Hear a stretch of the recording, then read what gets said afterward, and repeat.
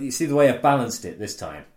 Because we got burnt quite badly last time. Are you talking about the balance in terms of it's more towards you in terms of recording? Yeah, so... because my voice didn't really carry. But let me also explain to you, John, I'm going to tone down my bellowing. There was a lot of bellowing. Because I think it makes it hard to mix. You know, people were wondering why we were doing the podcast in a kennels. Yeah, and you were looking for a new puppy, and I was like shouting in your face. I'm a skillful editor, but I can't skillfully edit whenever I'm shouting and you're not shouting. Well, Joe, I think we should skillfully edit out this bit because it has nothing to do with tonight's podcast. Well, which John, is about what? Well, John, I think we've just seen the last of Sheila. By the way, should we actually introduce the podcast first? Is that even necessary? Surely those that listen will know by now. Nobody listens. That's true. Hello, welcome to Stalemates with me, John Stalemates. Me, Joe Stalemate. Curiously, I don't share the same surname with John. You literally do. You just said the same thing, surely. I'm singular. I'm Stalemate singular. I said Stalemates. But I'm Joe Stalemate.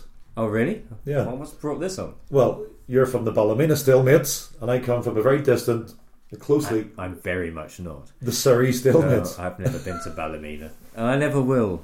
You've never been to you? No. Well, I've been to me, and that's why I can't go to Ballymena. Anyway, this is our cack-handed way of saying welcome to another episode of Stalemate. That's exactly what we mean. That's exactly what we mean.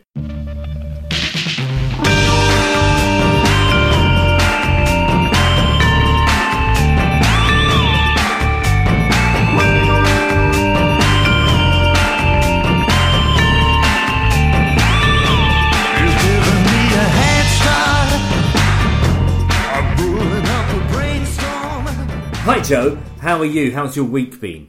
Well, what can I say, John? It's actually been fairly busy. I actually didn't think you were going to answer it in such a prosaic manner. Yeah, I thought you'd make some shit up. No, I'm actually delving to think properly about how my week was. My week happened, but really, most of the week was geared towards thinking about watching what we watched tonight. Really? Actually, yeah. I haven't been sleeping, Joe, so I'm hoping this podcast, during this podcast, you'll be able to give me some tips, hot tips, on how to get some shut-eye, because I am frankly fucking exhausted. Yeah? Yeah? I haven't slept a wink. Not one wink? Not one wink. Never mind 40.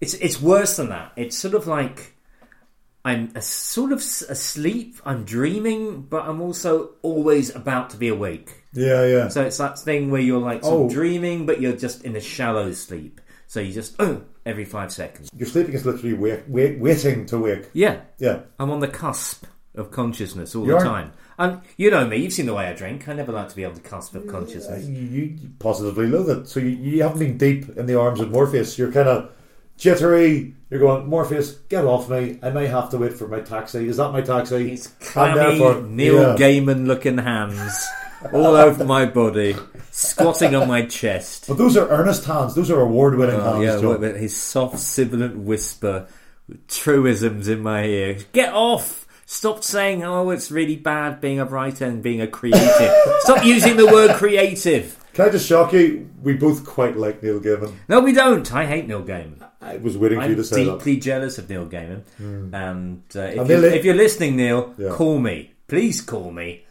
I can sort you out. And I do mean with boxing gloves. He will give you both barrels, and then he will sort you out verbally. Close personal friend of Alan Moore. I believe, who's retired this week. So jealous. What? Alan Moore's retired? Oh, I got the latest news. By the way, this is the news roundup. This is our two Ronnie's news desk. Alan Moore has officially announced his retirement from writing this week. Really? Yeah. He's stepping away from it to pursue more important interests, apparently. What, magic? More magic? I would say so. You know, he worships a snake god called Glycon. Indeed. Who is a sock. Therein explains Alan Moore. He's very playful about this. Yeah, he's what you would call puckish. He is puckish and insouciant, but he also has a very literally your catchphrases. Said puckish and insouciant. Oh my God, he's my guy. Oh yeah. He's my religious kind of devotee. Should we just talk about Alan Moore? I really like Alan Moore. I would love to. Yeah. Think about Alan Moore as Alan Moore knows the score. He went to populate itself. Yeah, I did. I almost posted on the Guardian Facebook post today about Alan Moore retiring. Alan Moore knows the score. Then I thought better of it because I thought I would inspire vitriol. Yeah, I The didn't usual spend all sort of- those Monday nights in Martine's nightclub in Basingstoke not soaking up a little bit of truth. Not Alan Moore does know the score. not 160 miles from the ley lines of Northampton. I'll be bound. Exactly. You know, it's probably on the same ley line. It's a big ley line. A Like a phenomenal, squid's tendril. not just a brilliant writer, but a cultural heavyweight that's kind of hung his pen up or put it down. What do you do with a pen? Does one throw a pen on the floor? Does one hang it up? Squirt the last of the ink out of it? I just, I don't know. you know, usually get some vinegar from the kitchen, then try again. If it doesn't work, and throw it away. That's what Alan Moore's just done. Yeah. That's a shame. That's a shocking shame. I didn't realise that had happened. I kind of like that idea though, because It is good. yeah, he's barred or literally condemned every single movie adaptation of his writing, which I think is perfectly reasonable and right. Well, I've seen some of those films, so yeah, he's bang on the money. Although, to be fair, can I shock you, Joe? Shock me. I quite like V for Vendetta. Oof. Yeah. No one does. I do. Can I shock you? I quite like it too. Oh my god. I think I prefer it to the book. Forgive me, that Alan. is outrageous. No one's ever said that It just before. gets to the point more quickly. Well, it's shorter. I'll give you that. And I'm not the most spiritual human being on the planet. I won't read I the novel. admire- I'll wait for the movie, says Joe. I admire the mystical insights into how we should live our lives, but really, just cut to the action. You know, with a Mystical little bit. insights. Oh, V for Moore- Vendetta. Alan Moore is all It's about anarchism. yeah, but it's deconstructing the ideas of protest and what it means to properly protest and how we receive information. It's a very complex and elaborate kind of treatise. You see, he did understand it. He did get it. And I prefer John Hurt screaming into a giant screen. I didn't like Stephen Fry's acting in that film. I didn't like Stephen Fry's acting. It's not good, is it? He's not great. He's never good. No, he's never good. The thing with Stephen Fry is he's always reassuring, never good. No. And once you learn that, then you'll never look at him the same way. A lot of people are stuck on the reassuring Stephen Fry. He's very good in Cold Comfort Farm, but he is. No, he is. Does he play a West Country farmer? No, he plays a sort of would-be D.H. Lawrence figure, lusting after Florence Post and failing to get anywhere. Was Catherine Zeta-Jones in that, or am I totally misremembering? Yes, you are completely misremembering. I thought so. It's Kate Beckinsale. Wow. Okay. The lovely Kate Beckinsale. God, I would say fragrant, but I've been told off in the past for saying that. So she is. She But is also, lovely. it's not necessarily true. I mean, we can't verify how fragrant. I've or never not. sniffed her. You're right. Well, I'm sure she has a smell. We all do. So they can't touch me for that. Can I also say, seeing as we're on this riff, many Is it a congratulations. riff? Many congratulations, bringing it back to Neil Gaiman, to Michael Sheen, who's had a child this week. Who also was the former partner of Kate Beckinsale. God. I did not know that. Yeah, he posted on Twitter. But was in Good Omens, written by Neil Gaiman, and so that does make sense. He's also very kind to the fans of Good Omens on Twitter. I've noticed a lot of fans have done lots of fan art, and he tries to take time to respond to every piece of I hear he's interesting, inverted commas, fan art. I hear he's very kind. I think he's a lovely fellow. Yeah, yeah. None But of this. he's had or rather his partner has had a child this week. Yeah. So I think that brings, that's the full circle. I thought he'd given up acting to become a full-time activist. Didn't I hear that for a while? Wasn't that his thing? Have you seen Good Omens recently? That's not being an activist. Is it being an actor though? I mean, he eats a lot of cake in that. He does. He plays a delightfully English G.K. Chesterton kind of. Careful, he's Welsh. I I don't think he'd like that. He is by inclination and birth. Yeah. But Is he play? I can't remember. Is Tennant playing Scottish in that, or what is he doing? Tennant- They're both English in that. Tennant's going to the estuary English. Oh, Tennant, he's doing Bill Nighy, isn't he? Indeed he is, yes. Right. yes. Okay. Right. Fine. Tennant does a very good Bill Nighy, actually. In fact, I feel pretty secure. The Crown of Nighy, you and I both love Nighy, by the way. Big fan. I think Tennant can take that mantle. No, but I mean, he can't do Charles Paris.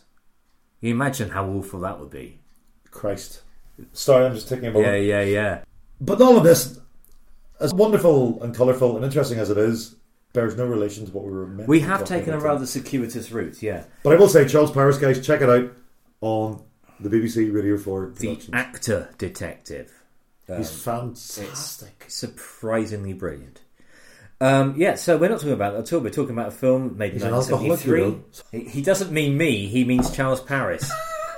The Last of Sheila is the 1973 mystery thriller directed by Herbert Ross and written by Tony Perkins and Stephen Sondheim. Let me just hear that again. What? Tony Psycho Perkins? Oh, no, and Stephen Into the Woods Sondheim.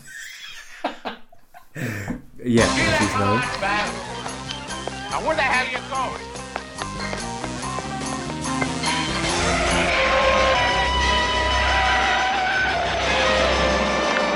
That was the last of Sheila. That was what they thought anyway. Until they started playing Sheila's game. Tom thought he could beat the game. Christine played for the prize.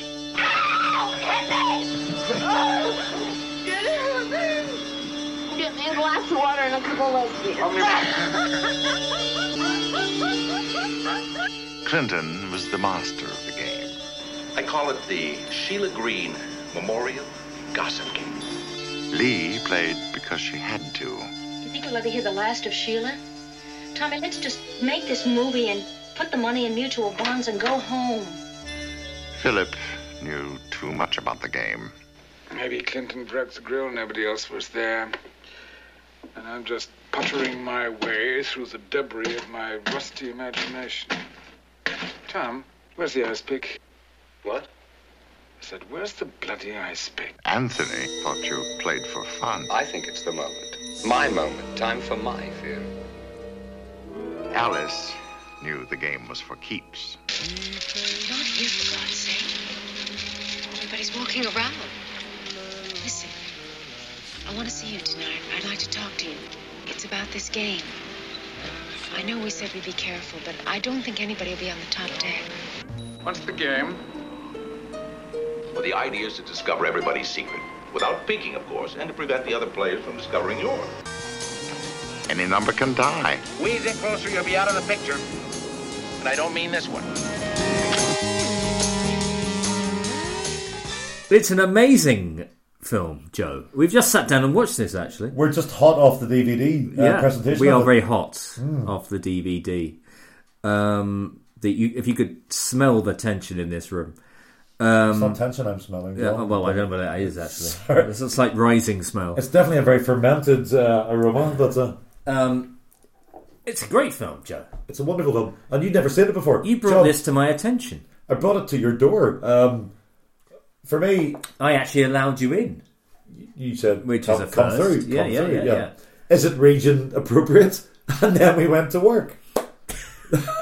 I'm wondering what region appropriate means. Well, indeed. In this day and age, who can say? Yeah. But John, it's one of those films. I would call it a cult film, but I don't even think it's a cult film. It was a film made by a big director, written by big stars, featuring a cast of big, Hollywood players. Annie McShane.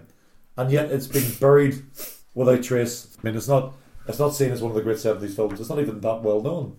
It's not well known at all. No. I mean, you say it's by a big director, Herbert Ross has had a few. Herbert Ross has done a few things. Yeah. Patchy. Should I tell you some of the things that Herbert Ross has done? He was the choreographer for Cliff in The Young Ones. Now you tell me. Yeah, now it becomes clear. Wow. He also made a film version of The Bacchae by Euripides. It's a Greek tragedy. Euripides, if you're listening, call us. But the title of it it's not the original title. It was originally called something like The Bacchante. But one of the Bacchae. The Bacchae. No, The Bacchae. It's called The Bacchante. Oh, okay. I made that distinction. But it was also called Bondage Gladiator Sexy. That's Bondage Gladiator Sexy. Bondage, check. Gladiator, check. Sexy, check. Yeah, I can't imagine who that was marketed to. Who starred in that? Weirdly, I don't know if you've... Have I made you come around my house and watch Star Maidens in the past? I would have remembered, John. Yeah. There's a brilliant German-British co-production. There's a brilliant German-British co-production. It's a TV series. Aliens from the planet Medusa. They're feminists in the mid-70s. Naturally. Two of their slave men escape to Earth. One of them is Gareth Thomas with a streak. Does he know this? With a lemon streak in his hair. Yeah. The other Blake 7. Yeah, Blake from Blake 7. The other is a guy called Pierre Brice, who plays Adam. and in this film he plays Dionysus. So yeah, bondage, gladiators, sexy. I mean, he did other films. He did Play It Again, Sam, with Woody Allen. He did, Which is a fucking classic. yeah, he did Funny. Some might say Baby. it's the best Woody Allen film. Some might say you can't like any Woody Allen films now. Some would say you could look at Woody Allen films and recognise them for what they are, and then subsequently go, Woody Allen, what a terrible, creepy... Is he the Morrissey of films? Is he though? Is he though? Is he so... Is Morrissey the Morrissey of music Is he still? so innately entwined in his own oeuvre that you can't look past him? Not to get back Can into... you not separate the art from the man? Well, this is the big question. Because it's Morrissey, because it's Woody Allen. I have female friends who would tell me that they no longer are interested in Woody Allen, who previously liked Woody Allen. It's the eternal question. You can look at them. It's the eternal question. For example, there's lots of Eric Gill's public art around Straight the country. away to Eric Gill. Everyone goes Well, there. he's the obvious one. Yeah, because yeah. it's high art, because he's a sculptor. He's also the ultimate monster. Yeah, He's basically Bluebeard. Well, no, I would posit that Gary Glitter was a bigger monster, but, We don't know. We don't know. We don't know that, do we? But my point is... I wouldn't even say that Jimmy Savile's a bigger monster. We don't know what Eric Gill really got up to. My point is, the higher the art, the less the outrage, because the less the populism, Yeah. and ergo, etc. Well, we've had this conversation before We about have Gary many, G. many- Glitter. Basically, because he's shit. of this parish. Because he's shit, people want to kill him. Whereas, Egon Schiele got away with loads of Yeah, stuff. but can I also add? I mean, I like some Gary Glitter records, but the Glitter Band are really my. He made some great records. Yeah, but you're recording this, so you don't really want to say that out loud. Well, we shan't put this on the final take. You can probably edit this. I like one as well, but I really only like one. Which one is it? I Love You, Love Me, Love. No, it takes all night long, which is probably Oh my god, the probably most the worst creepy, one. Yeah. the creepiest of the. The worst one, but it's such a brilliant song. It was a great song. He does that all the way through. But anyway, John, for interesting love, that brings us to The Last of Sheila, in which a child molester features as one of the. Whoa! Let's edit that out as well, because we don't. There is a child molester. Yeah, I know. We don't want to give the farm away immediately. We don't want to say that this is the only film I can think of where the hero is a child molester. John, this is the only film I can think of where the hero is a child molester. I can't think of another film where the hero is a child molester. It's a puzzler. It has me reaching for my 70s book of cultural mores. Yeah. Because frankly, I assumed even then that kind of thing was no. But one of the tropes in this film, one of the characters, the hero, in fact, as we described, should we say who it is? Or is that? Well, I mean, do we want to give away spoilers? Well, let's go back to the beginning. To begin at the beginning. Let's go back to the beginning. Okay. Joe, you want to talk us through the plot of this film? Okay, well, this is the film that was... Trot through the plot. I will trot through the plot. This is the film that was originally conceived in the minds of Anthony Perkins, Hollywood actor, and Norman Bates in Psycho, and Stephen Sondheim. And also a direct descendant of somebody from the Mayflower, John Howland, as is Humphrey Bogart, which is a weird thing. So they're kind of related? Well, there'll be multiple cousins away, but yeah. Generations down the line, they would have separated. But, Bostonian, Brahmin, old money. Oh my god, there's definitely a little bit, a tinge of the confidence of old money behind it, A tinge. A tinge of the confidence. Careful. Yeah. A very, very pale tinge, shall we say. Anthony Perkins and Stephen Sondheim, the celebrated writer of musicals. Yeah. I think that you can say that. I think that's not you. Fair to say. Yeah. Wrote a movie script called The Last of Sheila, and they got it greenlit. And Herbert Ross, the director of such gems as The Sunshine Boys, 7% Solution, Footloose. Stop! 7% Solution is one of my favourite films. Yeah, I know. He directed it. It's a marvellous film. He even did Steel Magnolias. No, he didn't. Yeah, he did. He also did Secret of My Success, which I'm not happy about. Did he do The Money Pit? No. I thought that must be somebody else. But anyway, Herbert Ross had a mixed bag of a career, but he's a solid director.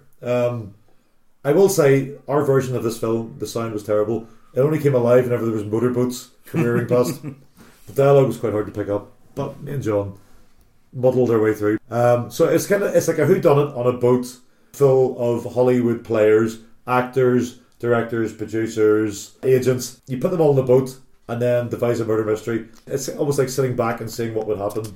And it's a bitchy, waspish, witty, nasty piece of work. Maybe it was too nasty for that period in Hollywood. I don't know. It's the 70s. I can't understand it. But it's a hugely 70s was full of it's a hugely huge- unpleasant film.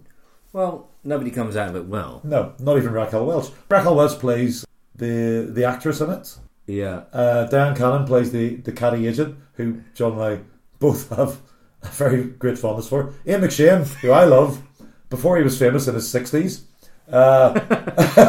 played the husband of Raquel Welch, the hanger-on. Yeah. And beautiful James Coburn, who basically copyrighted the shit-eating grin, is in it. It's never far from his lips. It's like a fire guard over his mouth. It's extraordinary. James Coburn is a wonderful, charismatic, and yet not obviously attractive actor. There's something about him that's incredibly magnetic.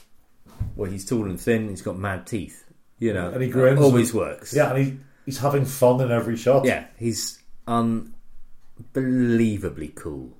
That's his thing. Even in flares. Yeah, even flares and a sailor shirt with a mod haircut that's grey.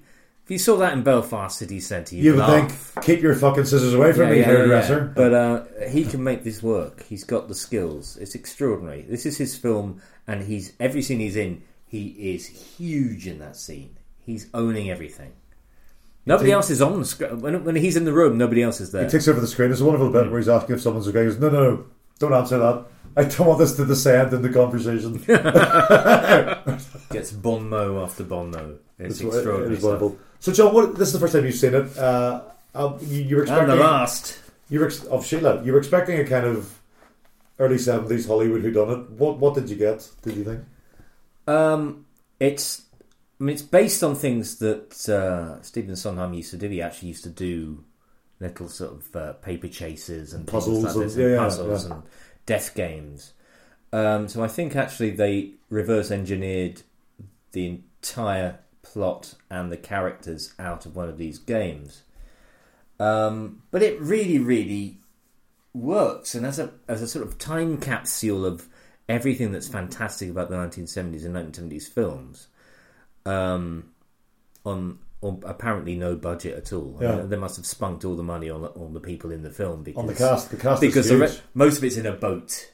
Yeah. A very expensive boat. And when though. you put somebody in a boat on the sea and have people interacting, it becomes basically it's lifeboat. It's like people having human conversations about it. You're basically unravelling foibles the entire time. But it's actually incredibly witty, incredibly catty script, full of amazing sort of one-liners and bits of business. And the puzzles really work. And then you get this denouement that goes on for about 20 minutes. You were going, where is it over yet? The most unlikely Poirot in the entire world turns up and they all sit on a banquette in the boats and have a long chat, and everyone's very gentleman. It's very Columbo-esque at the end, even down to the sort of the decor. It's almost a perfect little bottle of a film. I loved it. I genuinely loved it. I think every space and problem and detail is accounted for. Anything that happens is explained later. I mean, there's no... They do those brilliant... There's no loose ends. Those cutting-in flashbacks. Yeah. So you go back to sort of a bottle being thrown overboard and things like this. And then there's a point where we were going, well, what about that bit? Oh, that's just been explained. Yeah. We got it. No, there's a great... You can see these things where in the original thing there's an ostentatious thing that you wouldn't expect to be filmed. And you go, well, that's a clue to something. And then it turns up later and you go, it was a clue to something. I'm very bright now. Yeah, I feel good I about love that. myself. Yeah, though. this has made me the detective. So it's a classic Agatha Christie setup. James Coburn, whose wife has died a year past in a hit-and-run accident after a Hollywood party. Played by Yvonne Romaine, the original large-breasted Hammer Glamour woman. That was on her CV. That was actually on her CV. I'm reading her CV now. It's quite short. But she did some great turns. Curse of the Werewolf. With Oliver Reed. Yeah, with Oliver Reed. Who may or may not have been invited to play the Ian McShane role in this Captain Clegg with Oliver Reed. My favourite film she's in is Circus of Horrors, which, if you haven't seen it, is an extraordinary film. It's a fantastic film. I have seen it, yes. It features Donald Pleasance being murdered by a bear he's dancing with, which is always good. If anything, that might be the apotheosis of cinema. Yeah. Donald Pleasance murdered by a bear he's dancing with. That wasn't even in the fucking script. Look, what just happens is... That just happened, John. Donald's very drunk. He drops the bottle. The bear stands on the broken glass of the bottle, goes wild. Yeah. Donald doesn't know what's going on. You know. The dance becomes very bloody. It becomes a dance of death. Yeah, the dance macabre. Yeah. But to get back to The Last of Sheila, it's a classic setup. It's a classic Hollywood setup. But and then the in-jokes and the Bond moves fly. There's loads of kind of... And all the characters are based on real people.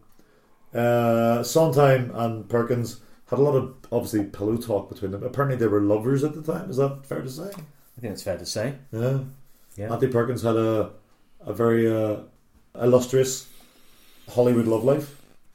Well, apparently he was very shy around women and had only same-sex relationships. Yeah. Well, you say that, but until he met, wait for it, Victoria Principal. Haven't we all had that experience, though? My God, if you're going to be turned, it's going to be Victoria Principal doing it. On principle. And my God. Yeah, they met on the set of a film, which I thought I had the notes for, but I forgot what it is. And she took his virginity in a lady way. And then he went straight for a while and married and, I think Tony Perkins had a couple of kids. I know he had a relationship with Tal Hunter. He did, yeah. Hunter. I think Tony Perkins was another victim of those times where he was obviously a gay man trying to fit into the Hollywood heterosexual machine. Sondheim was a surprise to me. I thought Stephen Sondheim was an asexual, ascetic hermit who sat atop a rock writing musicals. No? Well, there you go. Did you know that Tony Perkins had a musical career as well? No! Well, he did. He actually made 2 records in 57 and 58. I've heard about his album, actually. Yes. And have you heard the music? I have. I listened to Moonlight Swim, which is it's a lovely little country rocker, and he's got a lovely, pleasing voice. Yes, a pleasing. But equally, he sounds quite a lot like Anthony Perkins, which I quite like. It's vaguely sinister because it's like Norman Bates crooning to you. But no, they're really good. I think, Joe, if you're editing this, maybe slip in some Moonlight Swim. Let's go on a moonlight swim, far away from the crowd, all alone upon the beach. Our lips and our arms close within each other's reach. We'll be on a moonlight swim. Let's go on a moonlight swim, to the raft we can race, and for just a little while I'll sit and pretend that you're on a desert isle with me, on a moonlight swim. Well, we'll see how it ends up in the final edit. But he's tipping me the wink. Wink, wink, wink. Ladies and gentlemen. The thing is, I saw this film late night, Saturday, Friday night with my parents when I was about 5 or 6. It's one of my formative memories is watching this film with my parents, which is why I sought it out. It's very hard to find, by the way. For a big Hollywood movie of that period, it's very hard to find. I had to get it on a double bill with The President's Analyst. It's a Coburn double bill. It's a Coburn double bill. And great film. Hard to find, but worth finding. So it's your 7 Faces of Dr. Lao. That was my formative... Really? That is that the one that you haunted my dreams for years and years and years, yeah. There's a scene in The Last of Sheila where Richard Benjamin. Yeah. That delightful nebbish version of Omar Sharif has glove puppets on both hands and he's looming towards... It's actually a really striking scene. He holds up these 2 sort of Raggedy Ann style glove puppets and goes, I haven't got any gloves. And you know exactly what he's about to do. As a child, it's that terrifying. Resonated with me. There was this film and The Private Life of Sherlock Holmes. Those 2 movies, for some reason, happened to see with my parents. That film wasn't quite as traumatic, but this film was a very traumatic memory that I had to revisit. The base of the camera starts lurching around like Billy O immediately afterwards. and you're in this confined space with all this plain 70s wood. Suddenly goes 60s psychedelic. Yeah, hands but closing things in. are coming in, and yeah. and you're looking at James Mason being strangled. And nobody wants to see James Mason being strangled. Is it time to do my impression of James Mason? It never is. It never is time. Never is time. Only if you're going to say, "Are you trying to strangle me, dear boy?" I'd rather you didn't. He doesn't say that. Does he say that in the film? I don't think he does. No. Well, if we go back to the beginning, so James Coburn has invited a bunch of Hollywood friends on a boat, and the implication is that one of them may or may not have killed his wife, Sheila. Played by Velma Romain. Indeed. 2 hours to game time, gang. Let me describe the week's entertainment for you. The last time I played a game was charades. At my house a year ago, the night Sheila was killed. As a matter of fact, everyone here was there. Except Lee, you were homesick in Santa Barbara, you said. No, I was homesick of Santa Barbara, I said. I like any game where you don't have to move. Well, you don't have to for this one, if you're smart enough. Meaning? Well, it's sort of... I call it the Sheila Green Memorial Gossip Game. Sounds fascinating. I haven't even described it yet. No, I couldn't have stopped. Now, I dreamed up... Can't you take a joke? Come here. Pay attention, please. Now, I dreamed up 6 secrets, one for each of you. 6 little pretend pieces of gossip. Now, keep them secret. Gimme. Can we look at them? It'll help. How do you think these things are? Well, this one's only taken me a month to prepare, he said modestly. It's marvelous. It's what I've always wanted to be. It says you are a snoop. No. Don't throw it away. Keep them till Saturday and don't show them. So he plays a game where he hands them all a card that assigns them a piece of gossip or a characteristic, including homosexual, informer, hit and run driver. So alcoholic. They work in the film industry, and like their big thing is being homosexual or an alcoholic. Come on, guys. But of course, John, there was another thing that wasn't quite as bad, but still a wee bit embarrassing. Oh yeah. One you'd probably sweep under the carpet. Little child molester. It's one of the cards. One of the cards. Little child molester. That's what it says on the card. Now, you might think that's a tautology. You don't need to have a little child molester, but they mention it in the film. There's a reason for that. There's a reason it for does that. work. But also, more troublingly, at no point is the fact of this character being a child molester ever further explored or indeed criticised. It's just a thing. But that is a thing of the 1970s, and prior to that, it's like it's not what it is now. But the thing that rocked my world, it's like being a funny uncle. But the thing about my world, there's someone exposed as an alcoholic, someone exposed as an informer, and then someone exposed as a little child molester. And it was written off as, sure, you might make some witty joke about child molesting there's a sort and of weird, move on. There's a sort as of weird that was, parity going on there. That, my friends, would not happen today. It does show you how far that particular strain has telescoped. Yeah, oh my God. And possibly that's why it's not a big DVD seller at these days. I don't know, but it's still a fantastic film. Yeah, no, it's really a fantastic film, but I think that is massively problematic and strange. Hugely problematic. Oh because, spoiler alert. The paedophile, let's call him a paedophile, that's what apparently he is. Yeah. Is James Mason, who turns out to be effectively the hero of the end of the film. But only he's not the hero. He turns out to be as venal and unpleasant as everybody else at the very end of the film. No, he makes money out of exposing the killer. But he's the one the audience is rooting for. Yeah. The audience is rooting for James Mason's character, who turns out to have... And there's a horrible scene at the very start, whenever James Coburn is which assembling... you think nothing of. Yeah. Like the Magnificent Seven, he's assembling his invitees for this party. It cuts to James Mason recording an advert with a bunch of little girls in pigtails, and there's a little girl in pigtails sitting on his knee while he's taking the phone call. Fast forward half an hour when we realise that James Mason is the little child molester. Suddenly it makes that scene a lot more sinister. It's astonishing.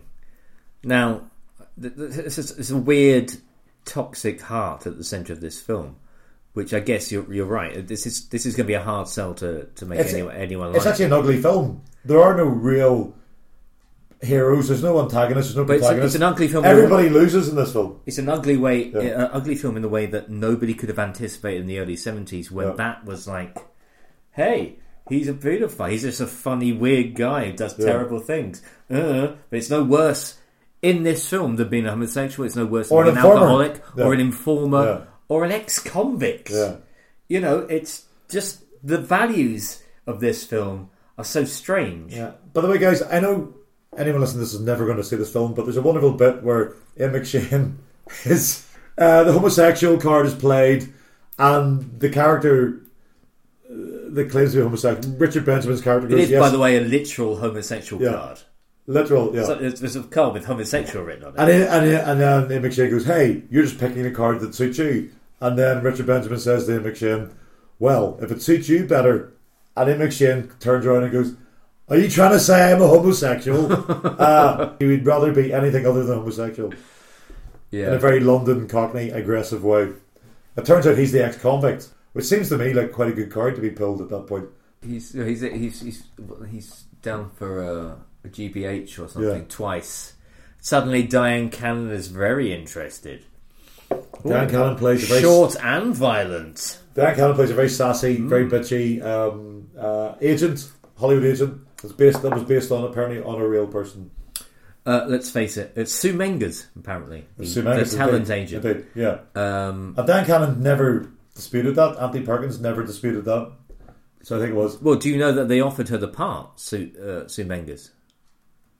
And then she said, no, there's too many of my clients out of work. I'll give it to one of my clients. And Diane Cannon was one of her clients. Is that a fact? That's true, yeah. And then Diane Cannon put on apparently half a stone to play the part of Sue Mengers. Yeah. How did you do that? Did you just do that calculation? Half a stone, £19. Counted, yeah. I've counted, yeah. No, it's actually I can't. It's actually £7. But I'm quite impressed. Yeah. The thing is, she added the weight and she played it to perfection. She's a wonderful caddy. I think it's both James Mason's and Diane Cannon's film. This really, you know, Raquel Welch is in it. Who's looking at Raquel Welch in this film? John, I've got to say, Raquel Welch. I've never seen her as a sex symbol. I've seen her as a vacuous, a very beautiful symbol of a crap period of Hollywood. Yeah, she's more iconic, really, than talented. Well, acting needs things to feed into it. Acting is about being a human being, and she's not really one of those. Might I add, in the interest of parody, I find Tony Curtis to have a similar problem. He's quite pretty, but a terrible fucking actor. I find him too human. I think that's the problem with Tony Curtis. He's always doing bits. He's always trying to move around and get in and do. You can't watch an episode of The Persuaders now because Tony Curtis is doing too much. Next to Roger, who's doing Roger's doing nothing. Next to nothing. But he's perfect. Yeah. But the problem I think with Raquel Welch is that she's very beautiful, but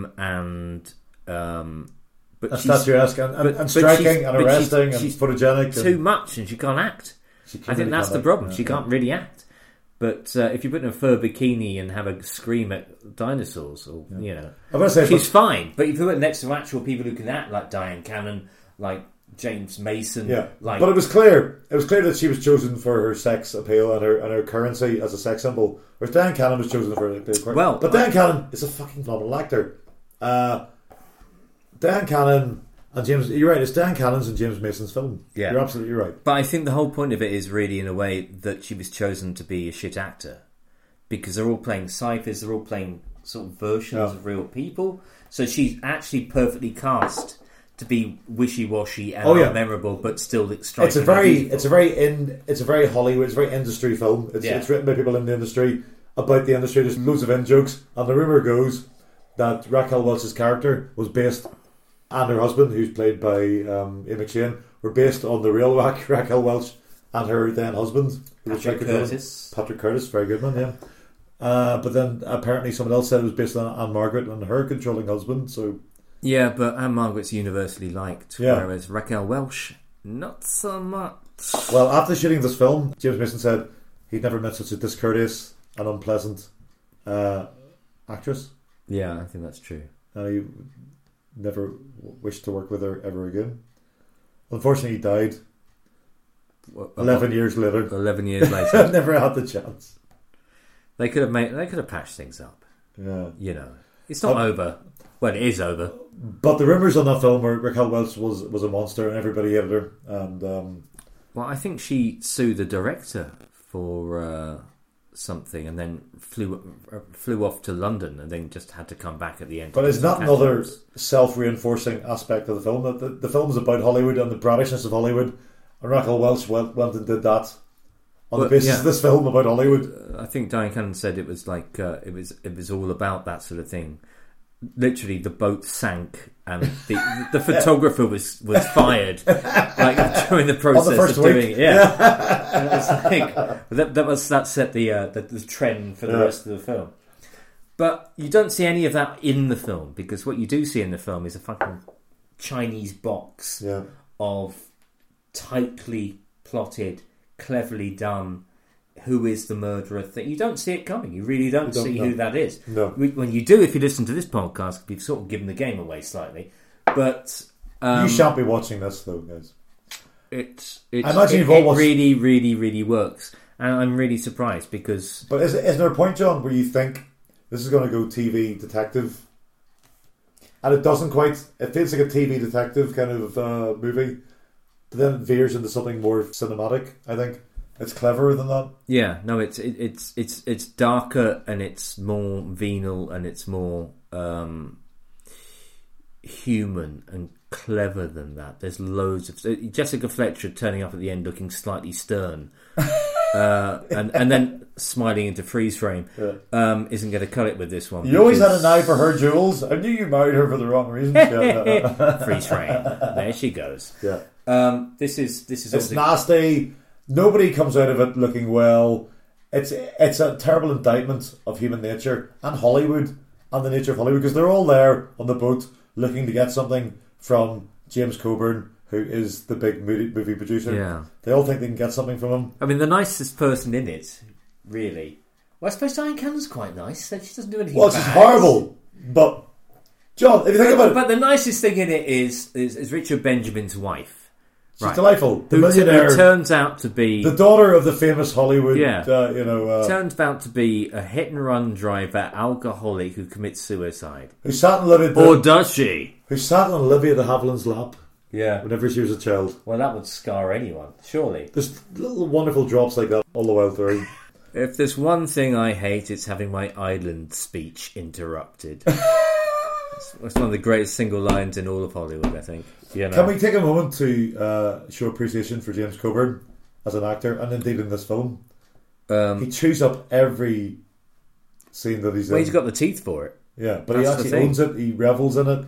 He seems to be the only person on this film having a good time. Yeah. And he's having his best time. But if you look at James Coburn in any film he's ever in, he's always having a good time. He's amazing. He's a strange actor. He's just cool. He's a cool guy. Weird. He's someone from the 50s who became big in the late 60s. So he's a man out of time who became famous out of his own time. Yeah. He's fucking phenomenal. He's one of my favourite actors. James Coburn is not spoken about that much these days. There's just a sort of distance about him. He's always slightly removed from the action. Even when he's killed in this. Yeah. Spoiler. He's still sort of acting from the grave. He's still... His presence is all over the film. Still there, yeah, totally. You would believe there's a bit in the film, right, where he's already dead and someone is impersonating him through a grill in a confessional box. I believe the Catholics are very fond of that sort of thing. Yeah. And he's still sort of owning the scene. He's got enough presence to play dead. He's the most charismatic thing on it.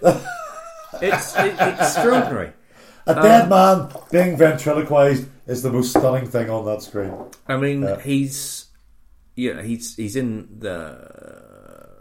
Obviously, he's in like Flint and Our Man Flint. Two fantastic movies. Two remarkable James Bond President's Analyst. President's Analyst. I believe he's in... Hard Times with Charles... What's the film he's famous for? The cowboy film he's famous Magnificent Seven. He's in that, isn't he? Very early on in his career, Yeah. He's in Hard Times with Charles Bronson. Yeah. He's also in Iron Cross, which is a fantastic Yes, he is, yes. which is a phenomenal movie. He plays a phenomenal character in it. James Coburn, I think, is a magnificent lost actor. In Hard Times, where he teams up with Charles Bronson as a fist fighter, and he's like the hustler. Walter Hill, I think. With Charles Bronson. Charles Bronson, another good actor. If I had to choose one good Charles Bronson Listen film, here, buddy. well, Coburn does all the acting and Bronson does all the punching. And what a man. And Mr. Majestic. Hey, wise guy, eh?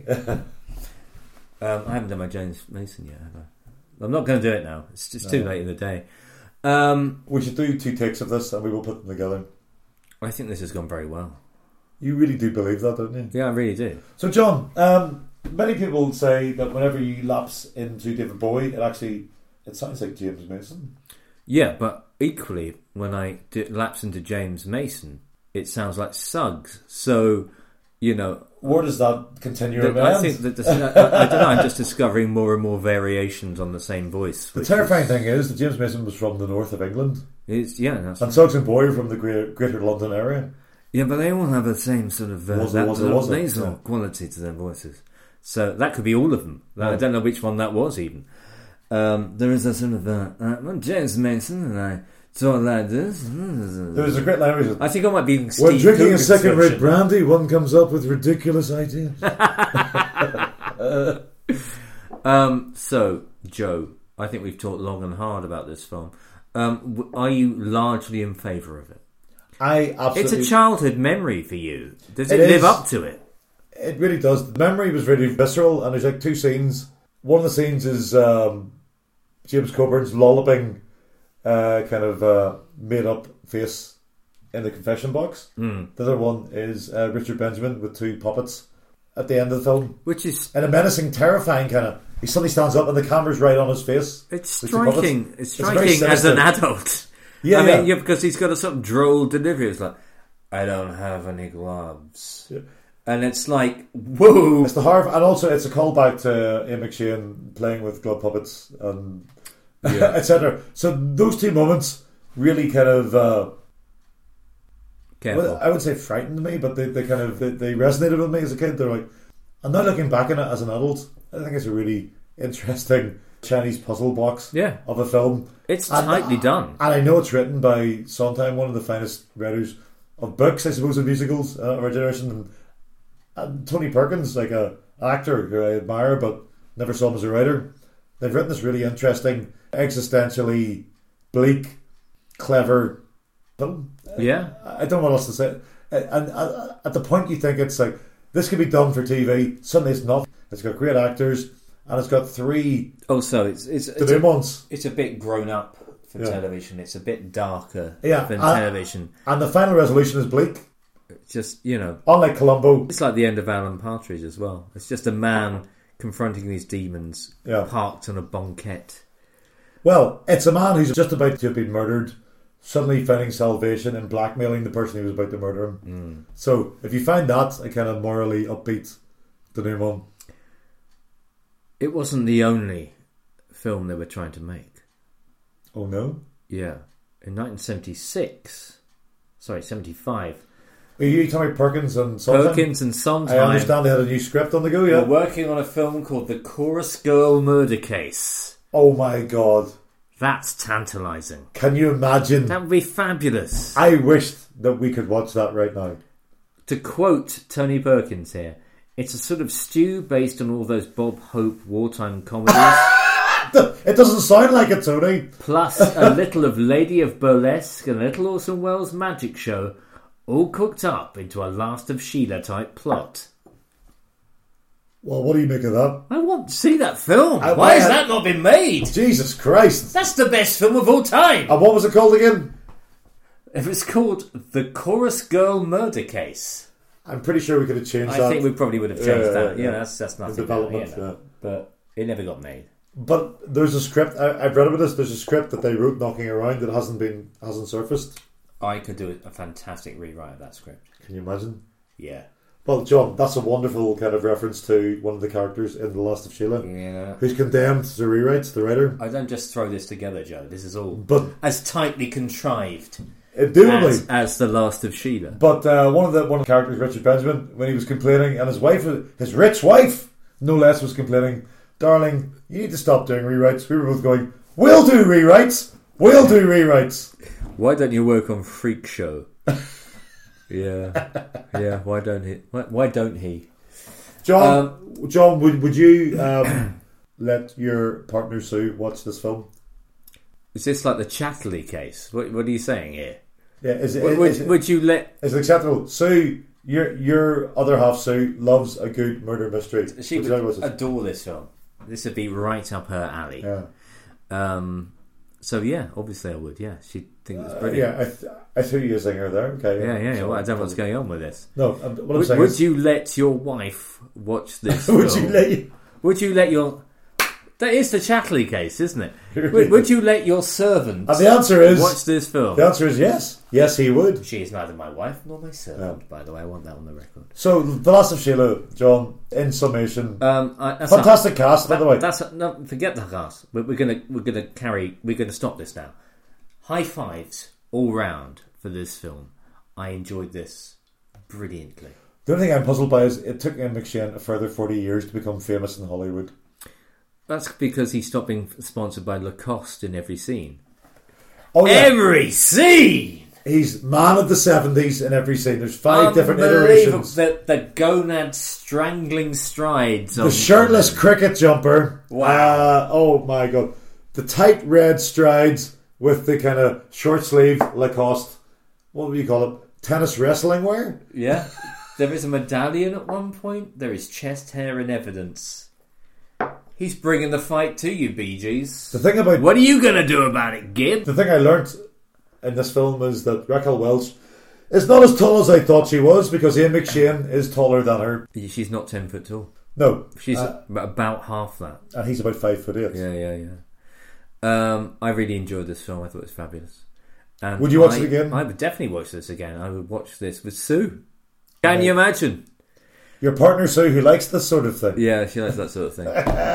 This would be right or rally. John, can I just shock and surprise you? The second time I've watched it since I've purchased the DVD, and I got more out of it this time than the first time, and the third time I expect I will get more again. I doubt it, Joe, because the joy of seeing a film is seeing it with me. I can't think of a better way to end this.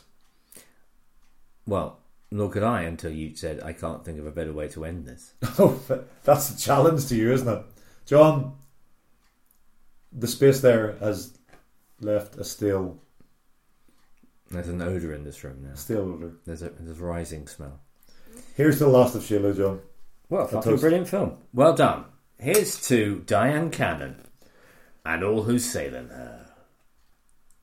Yeah. Both. Maybe not do that. And we're cutting that. And that's a wrap. John, I think you did that very well. Here's the Dyan Cannon. It's the Dyan Cannon, a fantastic actress. And James Coburn. Cary Grant's a lucky man. Yeah. Coburn, you're a great actress too. It's the Dyan Cannon, a fabulous actor. And also James Coburn, a fabulous actress. Oh! And Cary Grant, you're a lucky man. Can we finish this with lucky man with a verb? And I am all alone. There is no one here beside me, and my problems have all gone. There is no one to deride me, but you got to have friends